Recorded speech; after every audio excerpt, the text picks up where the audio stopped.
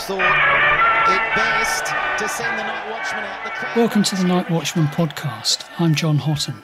Today we're talking about bats and batting. Later we'll come on to the bat itself and the strange piece of cosmic luck that makes Salix alba, one of 400 or so cultivars of the willow tree, uniquely suited to the game of cricket, and how the game itself has become dependent on this one type of wood. The symbiotic relationship between batsman and bat is perhaps not surprising. In a team game, the batsman stands alone, and the bat is all he has to hold on to. We'll investigate how its simple shape, unchanged for 100 years, has become objectified, turned into epic pieces of wood that are designed, built and marketed to make you feel as though you can hit the bowler onto the stadium roof, or in the case of us club players, into the nearby pub car park at least. But before that, when W.G. Grace became the first man to make 50 first-class centuries, he was so far ahead of the rest that he had more hundreds than the next 13 players on the list added together. And when, at the age of 46 and in the May of 1895, he neared his 100th hundred, the man at the other end, Charles Townsend, said it was the only time I ever saw him flustered. So great was Grace's achievement and so magical that number of 100 hundreds that for a long time it was thought no one else would ever achieve the feat. In fact, it would take Tom Hayward almost 2 decades to become the second. Scoring 100 centuries became one of the great marks of batsmanship, achieved not over the course of a day or a season, but a lifetime. There are 25 players in that select club, and the final 2, Graham Hick and Mark Ramprakash, also share a Test debut. That came against West Indies in 1991 in a Test at Headingley, famous for another of the game's great hundreds, Graham Gooch's second innings 154 not out, often listed as one of the greatest innings ever played. In the summer of 1990, Gooch had averaged more than 100 in the season, a feat matched by Mark Ramprakash, who achieved it not once but twice.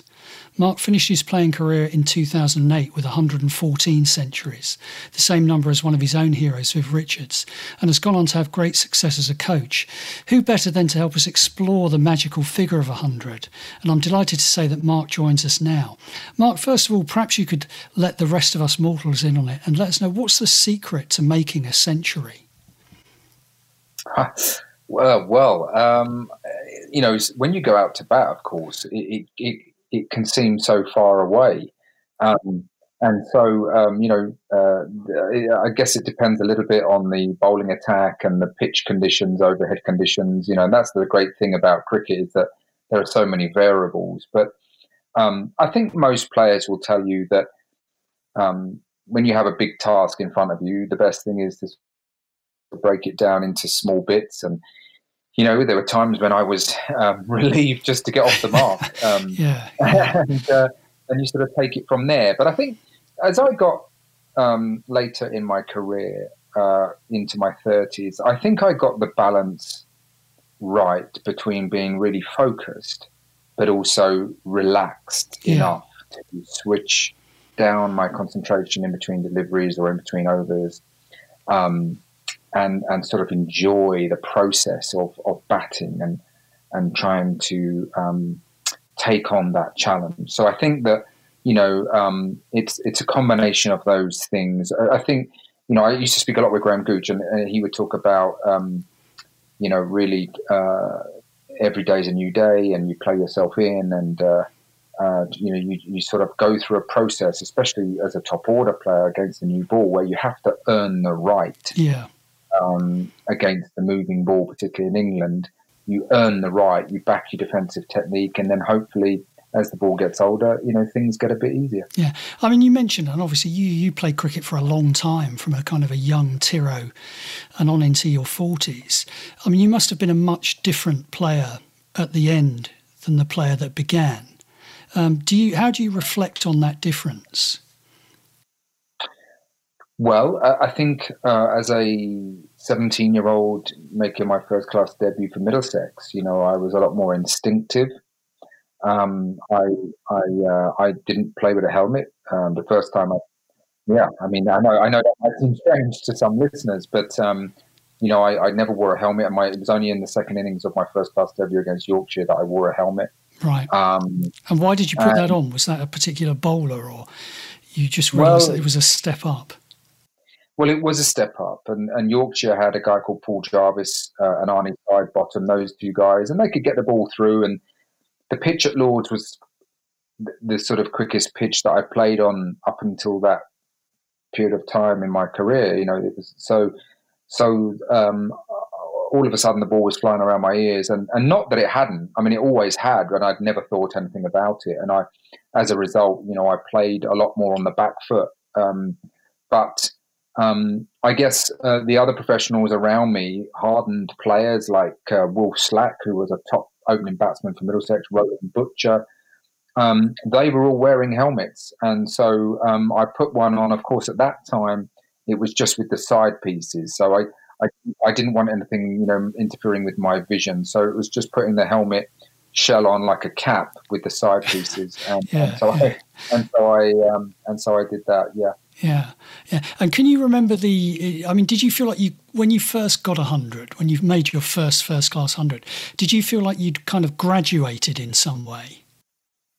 It was a big moment because I had played for Middlesex I was at college, so I played for them in the summer holidays when I was 17 or 18. And then I had a full-time contract in 1989. And later on in the season, on a difficult wicket up at Headingley, I managed to get to 100. And it's a really big moment because I think for any professional sportsman, if you put in front that type of hurdle, it goes, if you can jump that hurdle, it can give you so much belief and confidence that you belong at that level. The longer you don't jump that hurdle, then of course it's the opposite, and you start to perhaps lose confidence that you can play well at that level. So I was very lucky. I went into a fantastic Middlesex side with lots of senior players, and I learned so much of them. And so luckily that 100 came along in my first full season. Yeah. Yeah. I mean, well, I mentioned or alluded to earlier that fantastic period in 2006, 2007, when it seemed like you almost couldn't stop scoring hundreds. I mean, it's a period of batting that very few people have ever got to experience. Can you sort of describe a little bit how you think it came about and what you remember of it now? Yeah, absolutely. Yeah, I got 1800s in two seasons, and I felt, when I look back and reflect, it's the culmination of many, many things. So I mentioned about the balance between being focused but relaxed. I think that, I was, still kept myself physically fit. I think I was highly motivated, but I was motivated by a love of batting. Yeah. It was not sort of any rewards that came after that. It was purely the process, enjoying the process, difficult at the start of the innings, going through, trying to get the ball a bit older, batting time, then, perhaps maybe accelerating against the spinners, and the ebb and flow of the game. And of course, contributing to your team, is so important. So I think and of course I was very experienced at that time. I'd faced a lot of different conditions, played in a lot of different countries. So all these different factors came together, I think, just to kind of, in those two seasons. Yeah. I mean, it sounds like a strange question, but can you remember individual innings in that run now, or does it all kind of merge together because it just seems to go on and on? Yeah, they do merge. They do merge. Yeah, they do. I can remember certain bits of certain innings, for example. I can't talk you through every ball, unfortunately. Yeah. Well, I mean, that's an interesting point. Do you miss it? Do you kind of, in your quiet moments, lie there sometimes and think, oh, yeah, I can remember how that felt. I wish I could do it again. Yeah, I mean, it was a fantastic feeling of satisfaction. I think any time you score 100 and your team goes on to win the game, that is the ultimate. That's very, very special. And it was always such a great feeling when that happened. I think you kind of, as I said, you've got that intrinsic motivation to sort of love what you're doing, and I feel like the appreciation of your teammates, that's a very special feeling as well when you walk off and you think, you've done all that work because it takes a lot of concentration, and of course it becomes physically tiring. Yeah. When you do all that work and your teammates really appreciate it, that's also a fantastic feeling. How do you get into? I mean, the kind of average club cricketer, like a lot of our listeners, if we have sort of 2 or 3 good innings on the trot, where you become convinced that the next one will be a failure because that's just the way the game goes. How do you overcome that kind of hurdle and just keep scoring and scoring? You have, as I say, I think you have to have a love of the process, a love of batting. And I always, very early in my life, really, my dad was my best coach, really, and we used to play a lot in the back garden with a softball, and where we used to live, we had a long concrete driveway, so we bowled in there. So, and he would always say, every day's a new day, and you have to play yourself in, and that's kind of how I viewed first class cricket. Yeah. And although sometimes you have a run of matches where the pitches are difficult, and sometimes if you get 40, you've done well. But what that does, it hardens you up that when the pitch is in your favour, you do not give it away, and that's concentration. You try and limit your errors. That doesn't mean it inhibits you and that you're not playing. You've got to hit the ball when it's there to score. You must take that opportunity, but I think it just hardens you up. And Mike Gatting, my first captain, he was very, very big on the fact that, look, everyone has bad days, but when you do get in and it's in your favour, really make it count. Yeah, yeah. Were you a superstitious player? I wouldn't say particularly. I had a very odd habit later on in my career where I would the piece of chewing gum that I started my innings with, if I was not out overnight, I used to take it out and put it on the end of my bat handle and then resume the next day, which is not a particularly nice thing to think about. But, so I guess that was about as superstitious as I got, really. Yeah, and did it kind of bug you if you couldn't do that? Was it that sort of superstition where it would get into your head if you'd forgotten about it?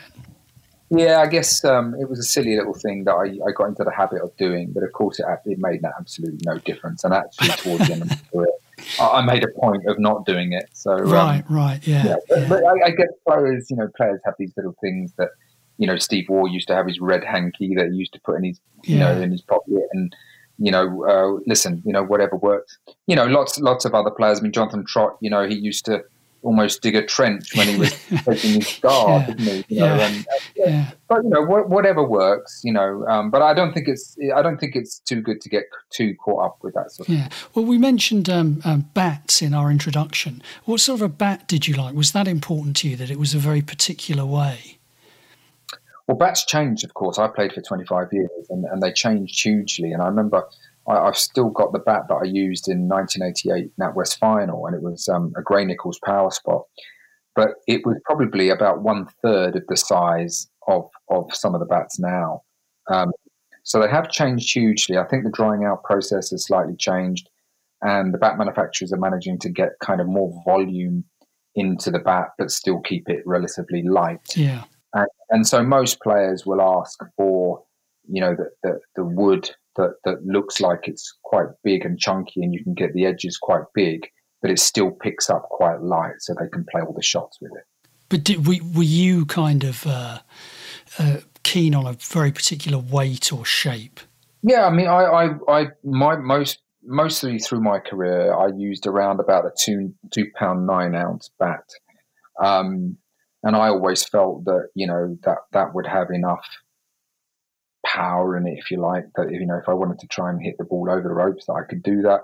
But it was light enough for me to play the cut and the pull if I wanted to against quick bowlers. So, I wanted a bat that I could play all the shots with. I think sometimes people, I got very particular actually about the handle and the shape of the handle. And different manufacturers sort of came to make different shapes of handle, and I got quite particular about the bottom of the handle. So for my bottom hand, my right hand, I wanted it a bit oval, and then the top hand would be sort of a little bit thicker. So, I felt like I learned the game in an age where your top hand, you were taught really that your top hand held the bat quite tight and sort of just, kept the bat on line and controlled the bat face. And your right hand only came in if you were trying to hit the ball with more power. So like, the sweep or the cut and the pull. But really, when driving and playing straight bat shots, my left hand was more in control, and therefore I wanted the grip slightly thicker on the top hand. The Test match hundreds that you made were both against very high quality attacks. Did they feel different to the other hundreds that you got? They were different in intensity. You take so much concentration in a Test match because there's obviously the quality of the bowling. Which is relentless, and against those quality of attacks, you know that one mistake, obviously, and you're gone. And I think, it takes so much concentration to face that standard of bowling. And of course, everything that goes with Test match cricket with the big crowds, the TV, the one in Barbados was a particularly hot day, so having to cope with the heat as well. So, there's lots to go with it, and I think just the pressure and intensity of playing for England, and in a Test match, so those two hundreds would stand out in terms of intensity. Yeah, and this you mentioned your first 100 at Headingley. There was this great kind of lovely symmetrical close in that you made your 100th 100 there as well, and I mentioned in the introduction Grace being notably nervous as he approached the mark. What was it like for you? Well, yeah. I mean, it's the wicket. I remember playing up at Headingley there. I think it was my 11th innings. So it was my 11th innings, and before I'd made the 99th, and then afterwards it was my 11th innings. So, but that was over a period of 3 months because we'd had a break for 2020. We'd had 4 or 5 weeks of T20, and then I got food poisoning, so I missed a 4-day game. So finally we got to Headingley, and the pitch was pretty good and remained good. And in the second innings, I managed to get there. I think it was one of those occasions where I got to 30 and I thought, look, you know what, the wicket's still good. If I concentrate well, I felt like I, could progress on to 3 figures. I got into the 90s, and I obviously was aware of what was happening, and the left arm spinner bowled a very good over. He bowled 5 good balls, and thankfully he dropped one slightly short last ball of the over, which I managed to get away between the covers.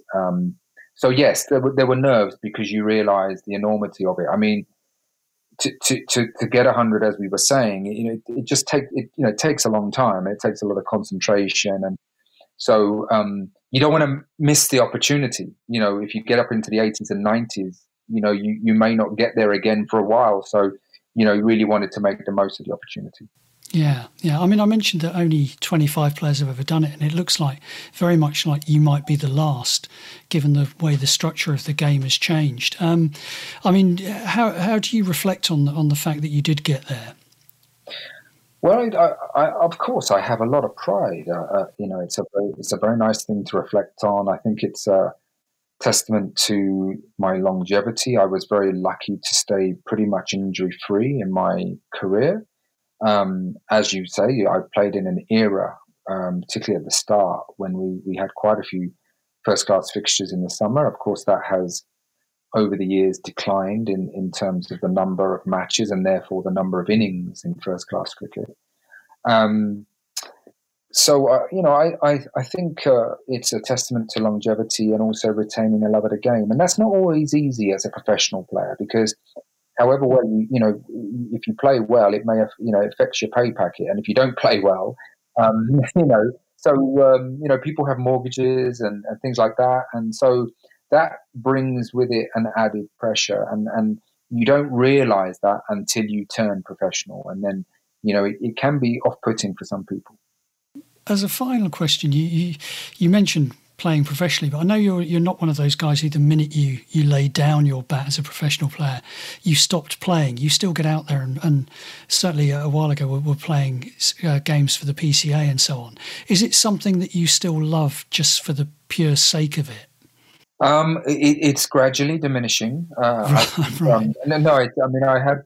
I finished at the age of 42, and subsequent seasons, I did play for Stanmore in my Middlesex League. So I played probably 3 or 4 games a season for Stanmore, which. What did the opposition say when you turned up? Were they? Well, they were okay. I mean, I think. So I played golf with the captaincy, so he wrote me in for a few games. And you're right, the PCA Masters is something that I really enjoy because we meet up with old teammates, and of course we all miss the banter, and so those are nice occasions to go to different clubs around the UK. So play with people like Devon Malcolm, Alex Tudor, Phil De Freitas, Matthew Hoggard, Simon Jones. I could go on and on. So that's always those are fun occasions. But in terms of the batting, I have to confess, if you don't practice, then inevitably you start to struggle, and my eyesight's not what it used to be. So I'm not sure how long that's going to continue. Yeah, well, Mark, it comes to us all, but thank you very much. That was fantastic. Cheers. Thank you.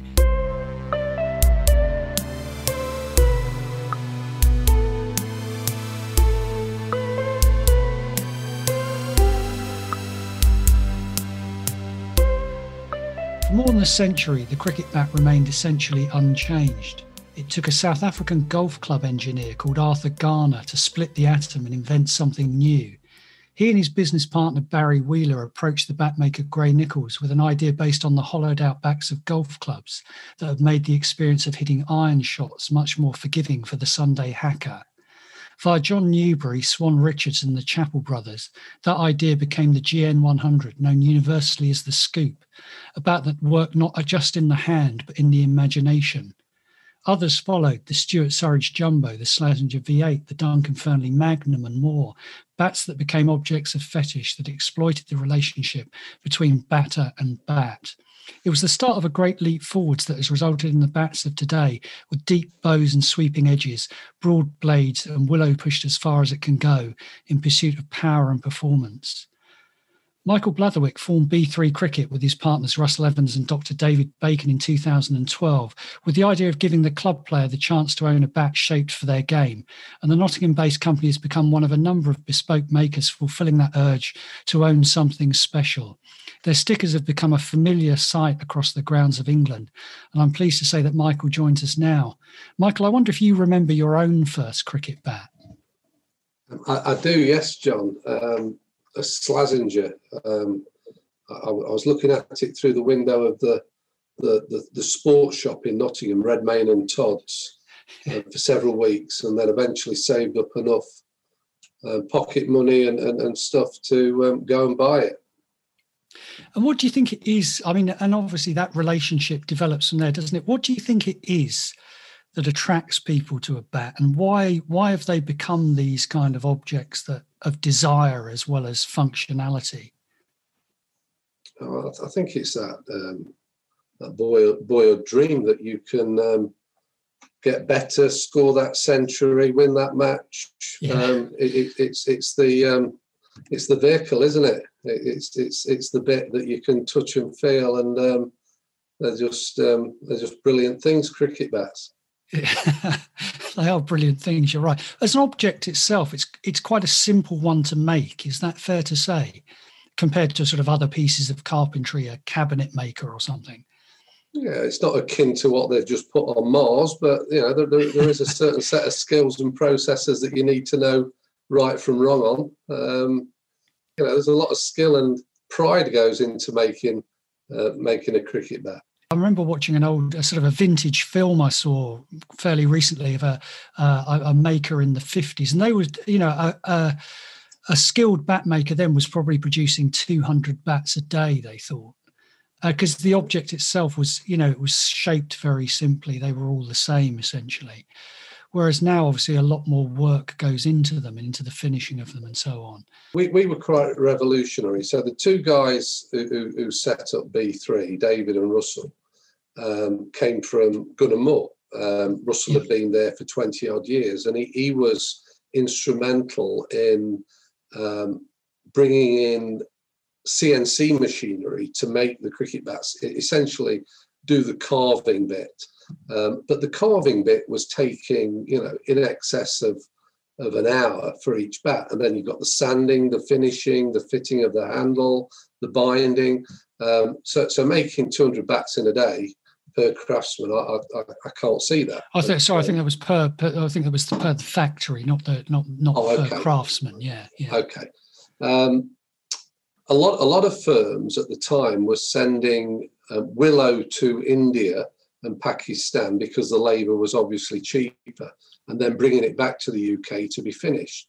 And Gunnar Moore wanted to not do that. So Russell and David were part of this revolution, if you like, bringing in the machinery to do the carving. And that was the idea behind B3 Cricket. We wanted to slow that whole process down, and rather than do it on a commercial scale, do it on an individual scale, so that the recreational cricketer, in effect, would get the same service that was previously only afforded to probably the professional cricketers. And you made reference to it earlier. I mean, custom golf clubs have been around for decades. So why not cricket bats? And that was the concept out of which B3 was born, really. Yeah. And I suppose, really, as you've alluded to, one of the primary skills is in the judgment of the willow itself. I wonder if you talk a little bit about where the willow comes from and how you begin to look at it when it arrives. Yeah, sure. I mean, come back to this analogy of a golf club, that the difference is that metal is uniform and predictable, whereas every piece of willow is unique.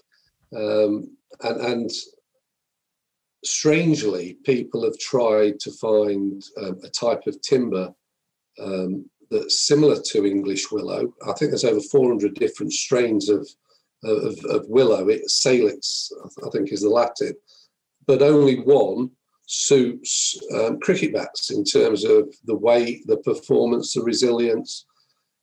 We actually worked under strict NDA about 5 years ago for a major sports brand who searched the Amazonian rainforests for something that they thought might do the job, because English willow is sought after and hard to get sometimes in the right quality and quantity.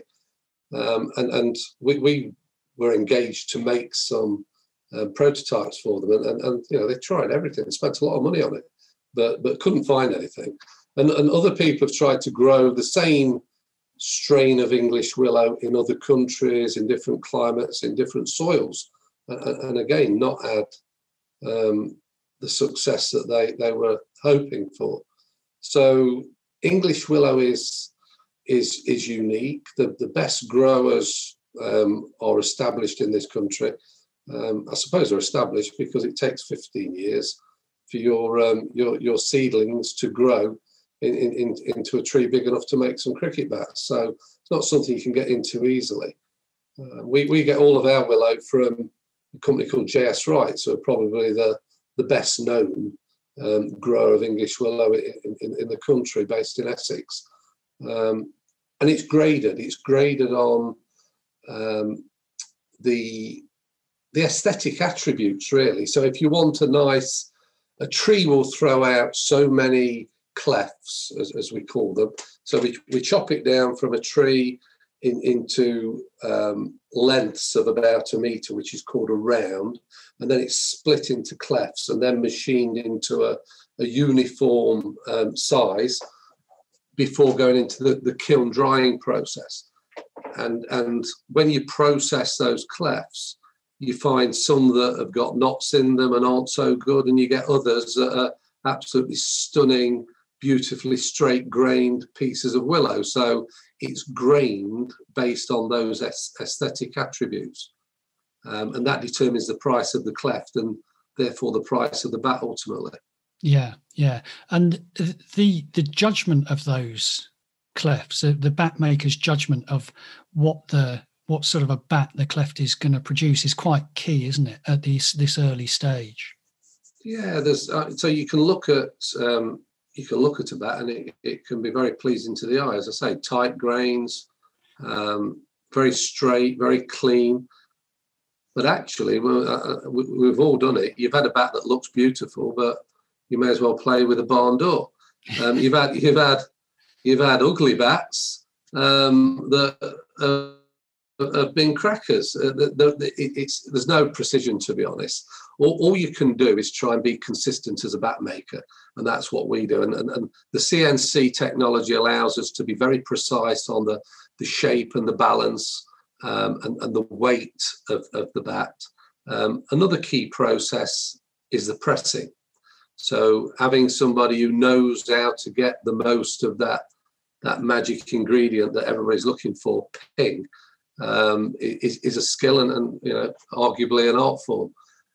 So the good bat makers press very well and make their shapes consistent so that they're well balanced and they pick up nicely. Yeah, I mean, it's really interesting you mentioned pressing and shape, because I guess those are the two key advances really maybe since the turn of the century and the revolution in bats that was always kind of misnomered on the television as being these big bats they use these days, when in actual fact the volume of the bat was bigger but the weight wasn't, and it was shaped differently. So when did that sort of process start, do you think, and how does a bat maker, what are the qualities now that you need that sell in the market, sort of thick edges or broad looking blades? What are people after at the moment? They're looking for that missing ingredient, which gives them an excuse not to blame the technique, I suppose. Yeah. Very true. Yeah. But when we started B3 in 2012, there were no regulations on the size of bats. That only came in recently in 2016. And that was to redress this supposed imbalance between bat and ball. The bats of say even 20, 30 years ago, when I was a kid and buying my first bats, they had more moisture in them. So they might be dried to 15 or 16%. So therefore, a 2 pound, 10 ounce bat was actually smaller in volume because it was a heavier or higher density material. They started to dry lower and lower over the next couple of decades to the modern day, and still, bat makers will argue about what is the optimum moisture content. JS Wrights dry theirs down to about 10 or 11%. Some bat makers will do it lower to get more volume in the bat, but others might argue that makes them brittle and more subject to breaking, which is fine if you're a professional cricketer who's got a dozen in his bag and you get them for free. But if you're an amateur cricketer, you need to get the balance right. You need something that's going to give you performance and longevity as well. Yeah. What about the sort of fashion for shapes where, the edges are now shaped in a certain way so you get a big swell in the middle of the bat and the spines are done a certain way? Is that just fashion or is that performance driven? A bit of both. I would say that the recreational market is very much driven by what the pros are using. People have tried always looking for different ways of improving performance of the bat and their game. But there's only so much you can do. A bat is a bat, and there's only so much you can do. When we started B3, because again there were no restrictions on the size of a bat, people wanted huge spines and edges, and that's when concaving really came into its own. So literally scooping out the back of the bat, like the old GN that you referred to in your introduction, So you're robbing Peter to pay Paul. Basically, you're moving volume around and reproportioning it. Now it's changed. It's turned full circle a little bit because you've got the restriction on the size. I think it's 40 mil on the edge and 66 mil on the spine. And the umpires carry gauges in the professional game anyway. People are starting to look for fuller blades, so that they're going back to something a little bit more traditional. Right. And then people will look at where the middle goes and whether they want a high, medium, or low pickup on the bat. Very much depends upon how strong they are, the style of play, type of wickets they play on, and the bowlers they're facing. Yeah. I suppose the other great area that you need to pay attention to, and in many ways it's the most difficult, is in the stickering and the naming and the marketing of bats, which has come such a long way. And I remember a bat maker saying to me a long time ago, if you don't get the stickers right, it doesn't matter what the bat's like. And I wonder how true you think that is, and how much importance you put on your marketing, your logo, your stickers, and so on. We were quite lucky, actually, because a friend of ours came up with the name B3 because we said we've got 3 ways people can buy the bats off us. We've got the series range, which are our stock shapes, which we make for the showroom and sell readily at any time. Then if somebody can't find something within those shapes, which are pretty much the proven best-selling 6 of the current time, then they can go for the custom configurator, and that is literally, you can go on the website and you can mess around with your edge, your toe, your spine, and all the attributes of the bat, and build a bat and save it like when you're configuring a new car on a car website, and send the PDF to yourself. And then ultimately, we've got our bespoke service, which is you sit down with our CAD designer and literally map the bat out from an old favourite or a picture. So we can do that. We bat map, if you like. So there were 3 ways in which we could meet the customer's demands. So that became B3. And then, we met a graphic designer and he took that, and we were very pleased with the logo he came up with. But you're absolutely right. I mean, you're not going to buy a nice shiny new car and expect the paintwork to be dodgy. You want nice stickers, don't you? I mean, I'm using more analogies than Boris Johnson and his team. I'm sorry. We can have a tunnel in a bit. But it is weirdly important, isn't it, to get the name of the bat right? I mean, people respond differently to something called an Excalibur, to something called an Axe, to something called an XT FP3 or something. They're all triggering different emotions and different thoughts in us in what the bat itself is going to be.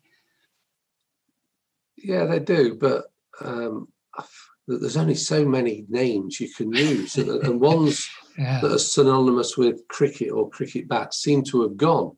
The times we'll say, right, what are we going to call the series range next year? And we'll say, I know, the so-and-so. I won't use any real names. Yeah. No, they did that. They did that in 1986. Oh, okay. Back to the drawing board. In fact, we've just done a new range of bats for a big retail store in America, and cricket's on a big growth curve upwards in America at the moment.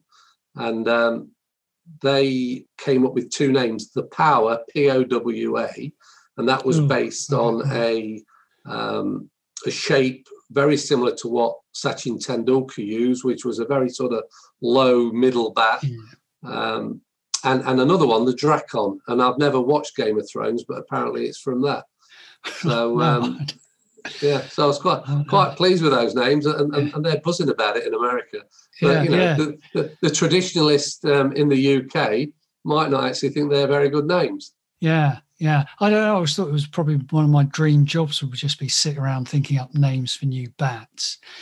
One other thing I wanted to ask you about, and it sort of goes again to the relationship between player and bat. I remember seeing a series of blanks at one bat maker for handles, for professional players' handles.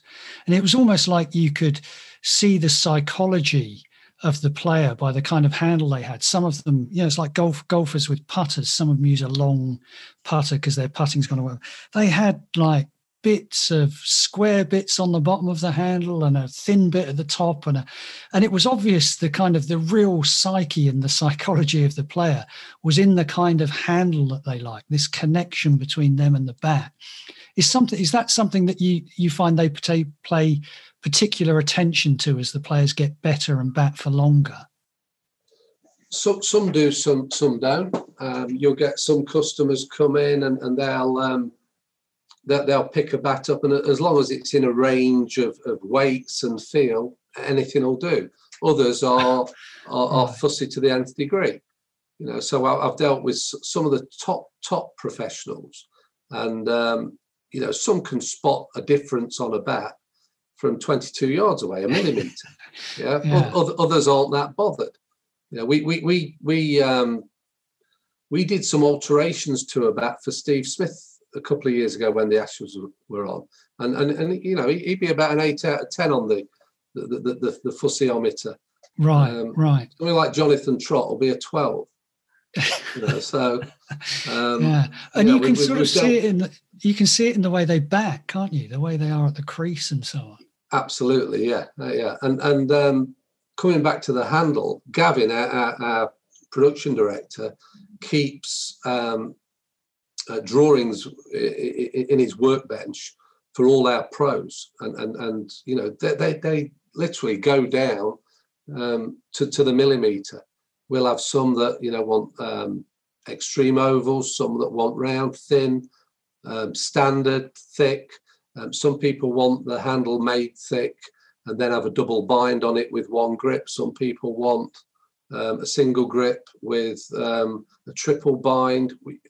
We cater for that, and we cater for that not just for the pro players, but for our regular customers as well. Right. As a final question, what's the most satisfying part of the job?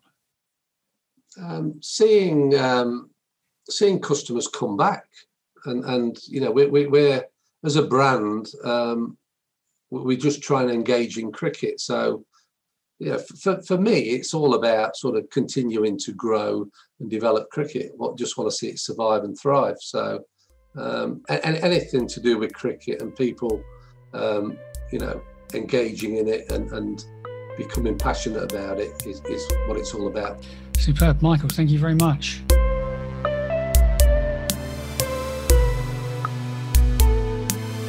The Night Watchman podcast is brought to you by Rathbones Investment Management for individuals, charities and financial advisors.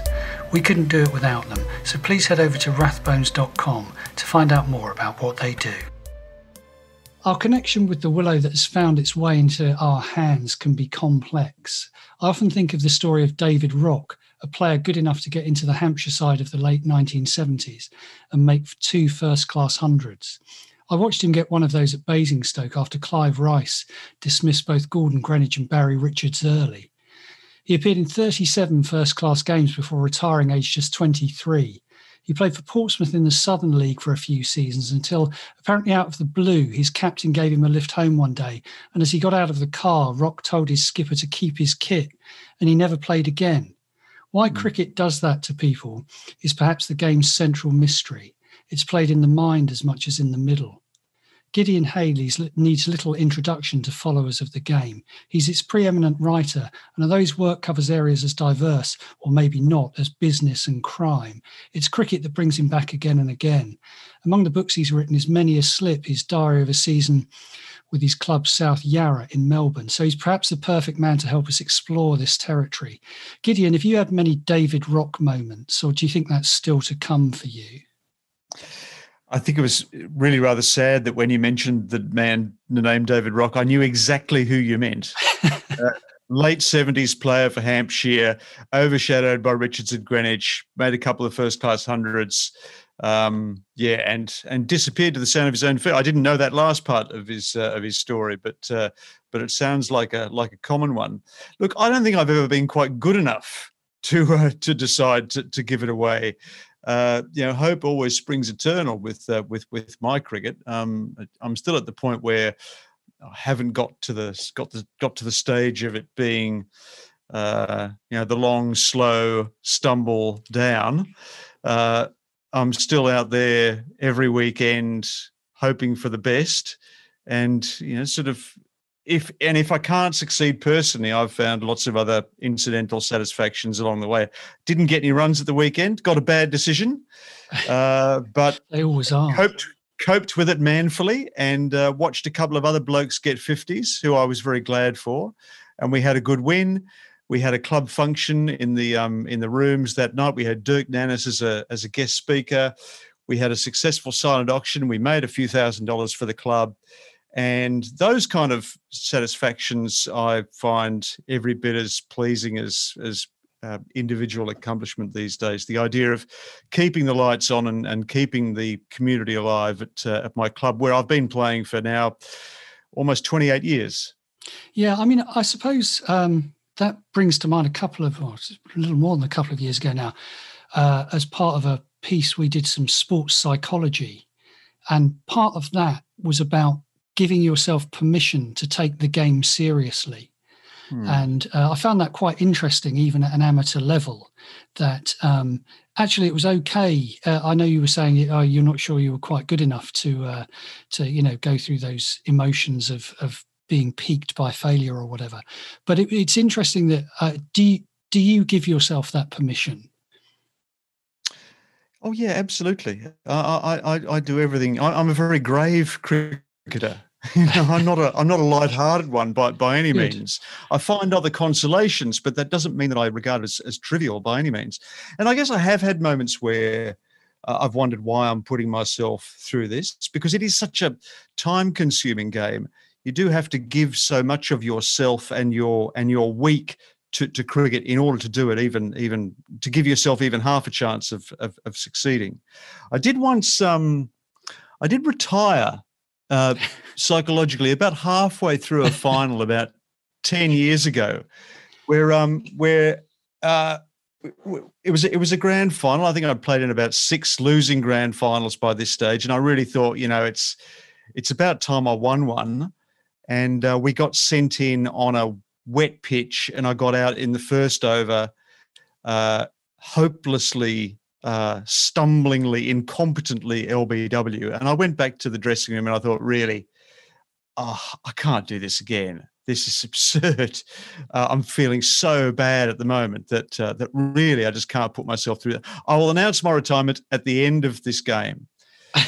It was a 2-day game, but I managed to get some wickets in the first innings, and I got some runs in the second innings, and the game ended up in a terrific finish the next day. And of course, all thought of that was banished, and I was back for the following season. It gave me just enough to keep going. It's a cruel mistress in that ways. It always gives you a kind of the occasional glimpse of the possible.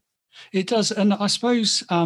What it also gives you, I've always found, is although our experiences as sort of amateur players aren't particularly akin to those of professional players, it always gives you that opportunity to experience perhaps the emotions that they experience. We can all face bowling that's slightly too fast for us, whether that's at 75 miles an hour or 90 miles an hour. The physical feelings are probably the same. And again, those kind of the mental difficulties of failing over and over again, of, the game not giving you what you want it to give you. I think those are common experiences, aren't they? Do you think that the fact that you play has informed the way that you write? Oh, for sure. I understand, for one thing, that the very fine line that separates success from failure. I understand the value of runs made in pressure situations versus the value of runs that are made with relative freedom. I understand the press of regular failure. I understand that creeping sense of desperation that can come as you string together series of thin scores. Fun enough, but today I interviewed Curtis Patterson from New South Wales a few years ago and really liked him. Thought he was a terrific young bloke and got a great deal of satisfaction from seeing him play Test cricket. Of course, he made a century and has not played another Test match since.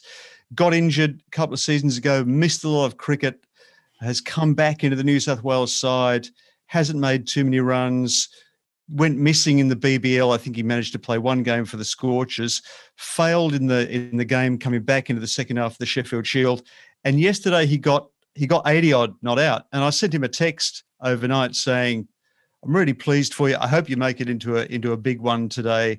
He managed to get 100. He got his 10th first class 100 and got out for 102. So he replied he was a bit disappointed, but I did. Because I follow his career quite closely, and I feel a sort of a tiny share of it as a result of our having met. I was rapt for him today. Really pleased for him. He's a terrific young lad, and I hope that that this is the first of a string of scores that gets him back into Test calculations. Yeah, I suppose it's that. The one thing an amateur can never experience is that point of having your career on the line, as well as your hopes and dreams on the line. But that kind of accrual of scar tissue, a kind of whinnying away of desire and want to do well. That's something everyone's familiar with, isn't it? It's something that the game kind of does almost uniquely, in that it presents failure as really its most often occurring state in many ways. Well, it's you'll fail more often than you'll succeed in this game. I don't think there's any game that's quite like that, and I don't think there's any game that exposes failure in such a cruel and unsparing and often unfair fashion. Because nothing about the legend caught X bowled Y for naught tells you exactly how that transpired. Nothing will tell you about the circumstances under which it was acquired. It gives you instant feedback, not just in how well you're doing, but how well you're doing relative to everybody else. So there's the test that comes from failing yourself and watching others succeed. How much satisfaction you can derive from that. I guess there's a certain truth to was it Groucho Marx's axiom that no man is ever completely unhappy about the failure of his best friend. Misery loves company in a dressing room. You're always hoping that if you're not the only one that fails at the weekend, that there's a sort of sense of mutual and shared chagrin. There's enough chagrin to go around. At the same time, failure in team success is an interesting kind of character test. It's I know that the worst periods of my career, or the low points, have been when my team has been getting beaten consistently. I had a season one year where I didn't win a single game. I played 16 games and lost every single one of them. I can't actually remember my own performances in those games, but I do remember how dismal it felt to get to the end of that season and realize that I hadn't managed to get on the score. Our entire team hadn't managed to get on the scoreboard that year. There was a sense of sort of mutual masochism in the end, as we got beaten by ever more sizable margins each week. But then there was also the truism that the owl of Minerva flies at midnight, because the following season I actually won my only flag, and that's probably the best experience I've had in the course of my career, is winning a flag with this particular group of cricketers, with many of whom I'm still playing, and actually I played with at the weekend. Yeah. I mean, the game, it very quickly points out to you that although it's a team sport, you're very much alone, especially when you're batting. And you kind of develop, and this is partly what we're touching on in the course of this podcast, a strange and complex relationship with your bat, which is basically the only thing you've got apart from your protective gear. Are you a kind of a batty type batsman, if you know what that question means? Are you obsessed with your blade? Yeah, I guess I must be, because I've still got them all. from the age of 9. I've still got the very first bat I owned, and the most recent bat that I owned, I've actually got them in a rack upstairs. It's bizarre and pathetic, but what can you do when a bat reaches the end of its natural life? You can't throw it away, can you? It's for however it's treated you, it's done its best within its limits to make you look as good as possible. How can you dispose of such a loyal servant? So yes, I've got them all upstairs, apart from those few that kind of just disintegrated in my hand, and there was no point in keeping them. But everyone's got a story. Everyone's got an origin. Everyone's associated with satisfactions and with setbacks. And I'm glad to say the bat that I'm using at the moment is fantastic. It seems to me that, as you know yourself, John, bats have been getting better and better. And the most recent one I have is the ultimate in the evolutionary journey of bat technology. It's excellent. Yeah, it almost does it all for you. Yeah, I don't know if it does it all for you, but I'm in exactly the same position in that the bat I've got at the moment is, I'm increasingly thinking, the best bat I've ever picked up. And you're right, it is the technology, which is partly what we've been talking about with bat makers and so on, in that they're now able to push the willow itself in new ways. They've kind of hit on this magic formula of pressing and drying that essentially creates an experience like, as you say, we probably weren't having 20 years ago. No. I mean, I remember the first professional bat that I ever used, which is now about 10 years ago. Ed Cowan gave me one of his cast-offs, and I took it into a game, and I remember I pushed a ball into the covers, and to my surprise, it went through the covers and 4. And I thought, that doesn't happen regularly where I'm concerned. I must make it look as though I do it all the time, though. That's an important part of the performative part of batsmanship. And I got a 50 that day, and I really did think as though, boy, oh boy, I did not realise just what a difference a very good bat can make. That was kind of revelatory to me. And I had 2 or 3 of his subsequently, and I've loved using them. This particular one that I'm using at the moment is given to me by a local bat maker called TNF. And he heard me on the radio earlier this season complaining that I couldn't find a grip. It was very difficult to find grips in Melbourne sports stores, and I needed a new grip for my bat. And he actually rang me up and he said, "Well, how would you like a new bat?" And I thought, well, geez, yeah, all right, yeah, I'm up for that. And it's an absolute ripper. So it's actually the bats that Ashton Agar used in his Test debut innings in 2013. That same maker. Okay. Yeah. And it's TNF, Tails Never Fails, and I can thoroughly recommend them. They make you look much better than you are.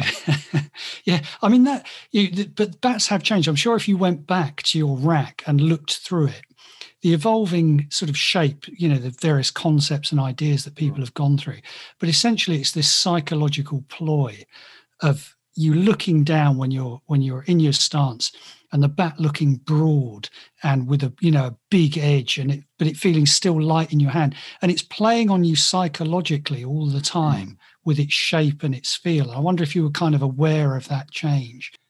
Yeah, for sure. I mean, the game is all about making you feel good, isn't it? Making you feel as though you can trust every part of everything that's within your control. You can trust and is being optimized. The other thing, of course, that's changed is gear generally. Pads are so much lighter than they were when we started. They were so heavy; they were like being manacled to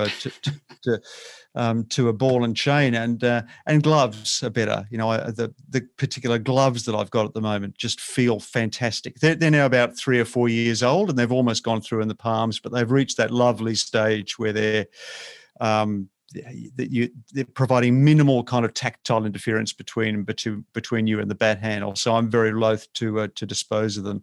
I'm still using 20-year-old spikes, right, which have disintegrated about 3 times this season and are now about 90% tape and about 10% shoe, but they do feel incredibly comfortable. So I'm loath to dispose of them. Certainly not this season. Yeah, I mean, you can really appreciate more and more, I think, as you play more and get older, someone like when you sort of looked at, I'm just pulling a name out of the air, Jack Russell at the end of his career, and he's wearing a hat that is more sort of tape than hat, and he's got a bat that looks like he's just dug a grave with it, you know. But again, it comes back to this psychology, doesn't it? You're looking for something to cling on to when you're on your own out there. And it's fulfilling some sort of need, this, you know, constant taping up of your shoes or your, you know, my gloves, they're just so tactile at the moment. I can't possibly let them go.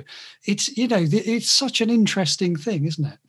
Well, we're terribly, terribly ritualistic, aren't we? Where kit is concerned generally. I mean, this goes down to the clothing in my case. I've got a particular shirt that I wear every weekend. When I broke the Yarras record for games played some years ago, and they actually gave me a shirt with my name on it, but I've never worn it because it just seems ridiculously ostentatious to wear a shirt with your name on it. So I wear a shirt that is completely nameless that I got runs in probably about 6 or 7 years ago. And, you know, I haven't injured myself or had some sort of catastrophic accident in the shirt. So that thereby qualifies as a lucky shirt. And I actually wear the Authors 11 pants that I think I got when I played with you for the first time, John. They're very comfortable pants. So I've continued wearing them. That actually is quite odd because we've actually got club kit. You know, we've got monogrammed kit at the Yarras that generally speaking players prefer to play, but I still stick to this particular ensemble every week. I guess because you don't have to think about it. And if I think too much about my gear, then maybe I'll get distracted by that. If I can take that for granted, if I can eliminate those externalities and minimize those distractions, maybe I'm sort of thinking psychologically I can concentrate on what I'm meant to be doing. Yeah. I mean, it's that. It's anyway, you've just made me think about it now. Yeah, stop thinking about it because it'll crucify you the next time you're at the crease. I'd hate to think that next time you're batting, this will suddenly pop into your head. Which it does, doesn't it? These intrusive thoughts happen. It's a terrible thing. But can you see? I mean, it was interesting talking to the bat maker we spoke to about the fussiness of players he makes for, and inevitably the fussiest were the ones that you could tell were. So he singled out Jonathan Trott, you know, and you can tell from Trott sort of pre-ball ritual what he's going through. The same with Steve Smith. It seems to have become more externalized as society has probably become a bit more kind of touchy-feely. You know, you think back to my youth. Tom Graveney wasn't, not that I ever saw Tom Graveney. I imagine he wasn't pulling a Jonathan Trott, you know. It just seems that this kind of manifestation of the psychology of batting is becoming more and more apparent at the crease. Yeah, Chris Rogers was telling me an interesting story a couple of years ago that he worked with young Josh Philippe at the National Cricket Centre here, and Philippe was apparently getting 20 or 30 and managing to get out each time. And Rogers reasoned after a while that the Philippe's problem was that he was concentrating 100% all the time, and that he was using so much nervous energy to stay in that he didn't have the stamina to bat beyond that point. So he managed to train Philippe into a ritual between balls where he got the chance to relax and kind of go down the gears and then raise the gears as the bowler approached the next time around. I think the first time I became conscious of that was when I watched Chris Tavares bat. You know, Chris Tavares had that long walk away towards square leg and that gradual perambulation back towards the centre, which I didn't imitate but I certainly had in mind. And I certainly do now make some sort of effort to relax after each ball and to have a little kind of preliminary step, a few little tiny mannerisms or tricks that I undertake before I bend over the bat, which is not something, of course, that ever occurred to me when I started playing the game. I guess it's come about because it's worked on a few occasions. It's made me feel better. It's made me feel less tired. And of course, you mentioned before that the relationship between my writing and my playing, I do actually kind of subtly kind of experiment in different respects in my batting in order to understand how it can affect you at the crease. And I do kind of imagine that the experience that I have of playing my weekend game, however humble, gives me some sort of introduction to the way in which a really good batsman thinks or feels. I mean, that's a massive concession to your writing. I'm not sure that's one I'd ever make, is to actually sacrifice a potential score just to see how it felt. I'm not sure I'm at that point. Yeah, I wonder if I can crash one back over the bowler's head just to know how, Brendan McCullum feels or something. Well, that's never happened, I can promise you that. But I suppose the one other area we should touch on is that of the marketing of bats, which I find incredibly interesting, because it's about, I mean, although, let's not just pretend, and thank God it's not just a man's game, but I imagine bats are marketed to women in completely different ways. The way they're marketed to men is perhaps akin to sort of motorbikes or guitars or something. The bat maker we're talking to is talking about the difficulties of thinking up a new name for a bat each season, because Yes. you need something that appeals to a certain section of the market, whether you'd use an axe or whether you'd use a Bazzara or whatever they come up with, a bazooka or a kind of some sort of esoteric name. Do you ever think about that much? Because I find myself thinking, if I could have one job, it would just be sitting down thinking up names for bats. I know that I've been down to Grey Nichols and discussed with them the nomenclature of bats, and I suspect that it's probably slightly overestimated. I think that what sells bats is feel, is that first sensation that you get when you pick a bat up, you twiddle it in your hands, you play a few shadow strokes, and somewhere in that group of bats is a bat that seems as though it was designed with you in mind. It's to do with it all comes through the fingers. It's a fingertip feel game, and that's why in a cricket team everyone is picking up everyone else's bat and thinking, oh, maybe this is the bat that I'd make runs with, or I really like his bat, I might borrow his bat when I go out to bat, because there is a kind of some bats are quite promiscuous in the way in which they're sort of farmed out among the members of a team, and there's also an informal trade between batsmen and tail enders, isn't there? A bat that served a batsman well, that the batsman's looking to move on from, is perfectly suitable for a tail ender, particularly if they've had the opportunity to use it during a game and made a few runs with it. Yeah, but I suppose if you pick up that bat and it's called something like, the Uzi Cannon 643 or something completely inappropriate for your style of game, would you have to peel that sticker off?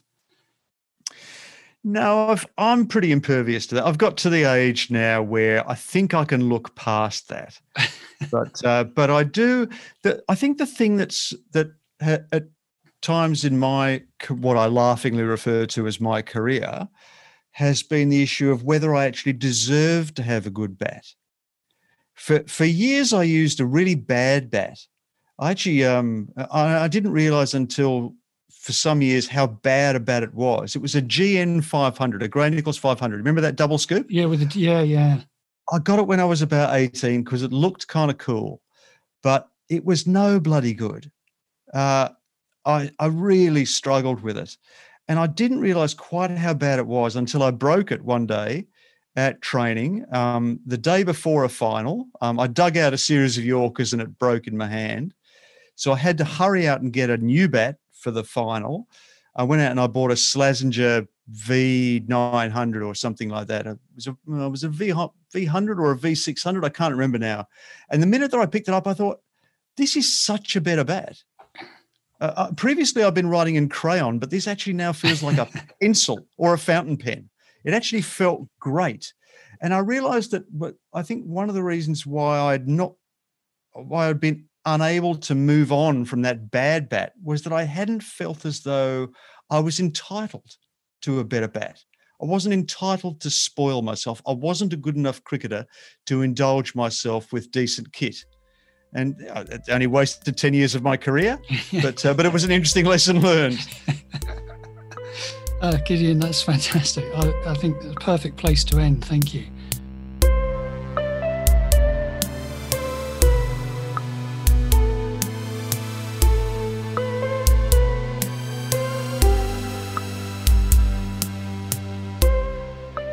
Well, I think we could talk forever about batting, and some of us probably will. But our thanks go to Mark Ramprakash, to Gideon Hay, and to Michael Blatherwick from B3 Bats. And if you fancy picking up a custom cricket bat of your own from B3, you can find them at B3, and that's the numeral 3, b3cricket.com. Thanks to all. And thanks to you for listening. If you've enjoyed it, then do spread the word. And if you're feeling especially kind, then why not leave us a review on your podcast app? To find out more about The Night Watchman, visit www.thenightwatchman.net. The Night Watchman podcast is written and hosted by John Houghton, produced and edited by James Wallace.